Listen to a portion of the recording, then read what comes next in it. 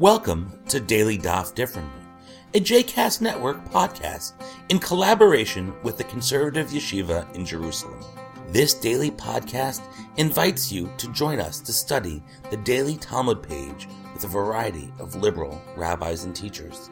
For more information about the Conservative Yeshiva, please visit conservativeyeshiva.org. For more information about the other JCast Network podcasts and blogs, please visit jcastnetwork.org.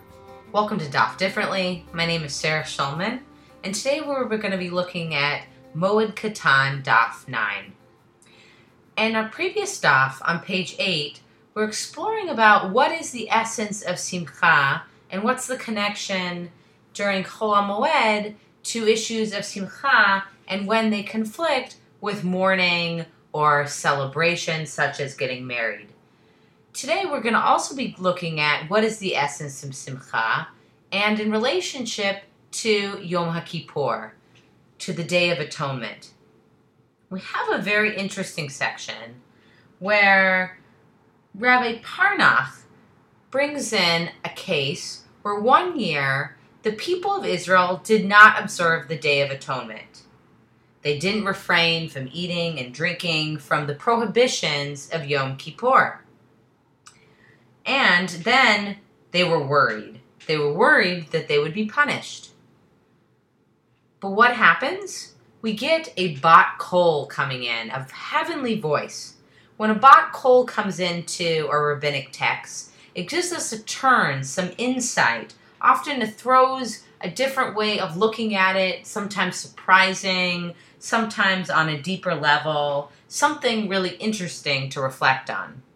Here, the bat kol comes forth and announces surprisingly that all of you that desecrated Yom Kippur actually have a place in Olam Haba, in the world to come. Whoa, so why is that? Well, we get a kol v'chomer argument, which is an all the more so argument, setting up a difference between the Mishkan, which was the temporary tabernacle, holy dwelling in the wilderness, and the Mikdash, which is the permanent temple. So the Kol V'chomer says that, and this is the explanation for why the Bat Kol would say this, and therefore why the people would be in this situation to be offered Olam Haba when they didn't fast on Yom Kippur. So they argue that if within the Mishkan, within the tabernacle, the sanctity of which is only temporary, yet the sacrifice of an individual pushed aside the Sabbath, which ordinarily the sacrifice would be doing the things that led to a sacrifice would be an offense punishable by skila, by stoning to death, then kol v'chomer, that all the more so it is the case that within the temple, within the Mikdash, within this permanent dwelling, which the sanctification is forever and not temporary, that the public offerings, the Korban Tzibur, the offering on behalf of the community on Yom Kippurim, on the Day of Atonement, whose doing this would be an offense punished only by karet.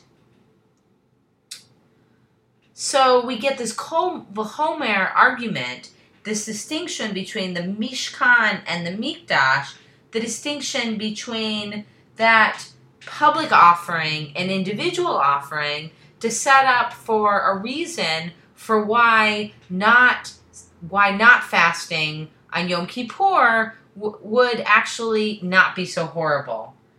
In our lives, when we think about Yom Kippur, it's almost synonymous with the idea of not eating and drinking.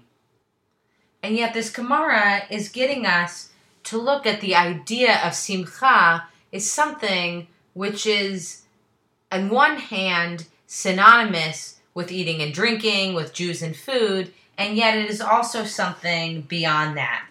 We must ask ourselves the question about what is the connection for us between food and simcha, and how can we find that sense of simcha, which is supposed to be a part of Yom Kippur, even without eating and drinking. Perhaps this year, this time when the people did not follow this and did eat on Yom Kippur, didn't follow the observance of the Day of Atonement, then perhaps they can actually be a paradigm for helping us in our spiritual journey to actually find simcha in this next Yom Kippur, aside from our relationship to food or lack of food.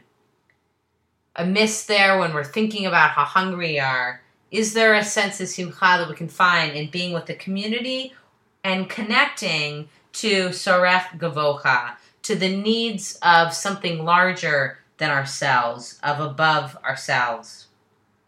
Another thing that's worth taking away from the Bat Kol and from this section of Gemara is thinking about this juxtaposition between the Mishkan and the Mikdash, from the temporary dwelling and the permanent dwelling, and our relationship to simcha in those two situations. Where do we find a sense of simcha in those temporary dwellings, whether they be the Sukkot outside our homes, in transition periods of our lives, at camp or away from home? And where do we find a sense of simcha in the more mikdash places, the holy permanent places in our hearts and in our lives? And what is the connection between those and God? And how does food and drink play a role in all of this? There's a lot of questions that come out of this and a lot of interesting things to think about, and we can thank the Bat Kol for bringing up some of these issues for us. I hope you have a great day and enjoyed this learning. I hope you've enjoyed today's episode of Daily Daf Differently, and that you'll join us again tomorrow for a new page. The music at the open and close of this episode is Ufros from the Epicurus album One Bead, available on Bandcamp, iTunes, and Spotify.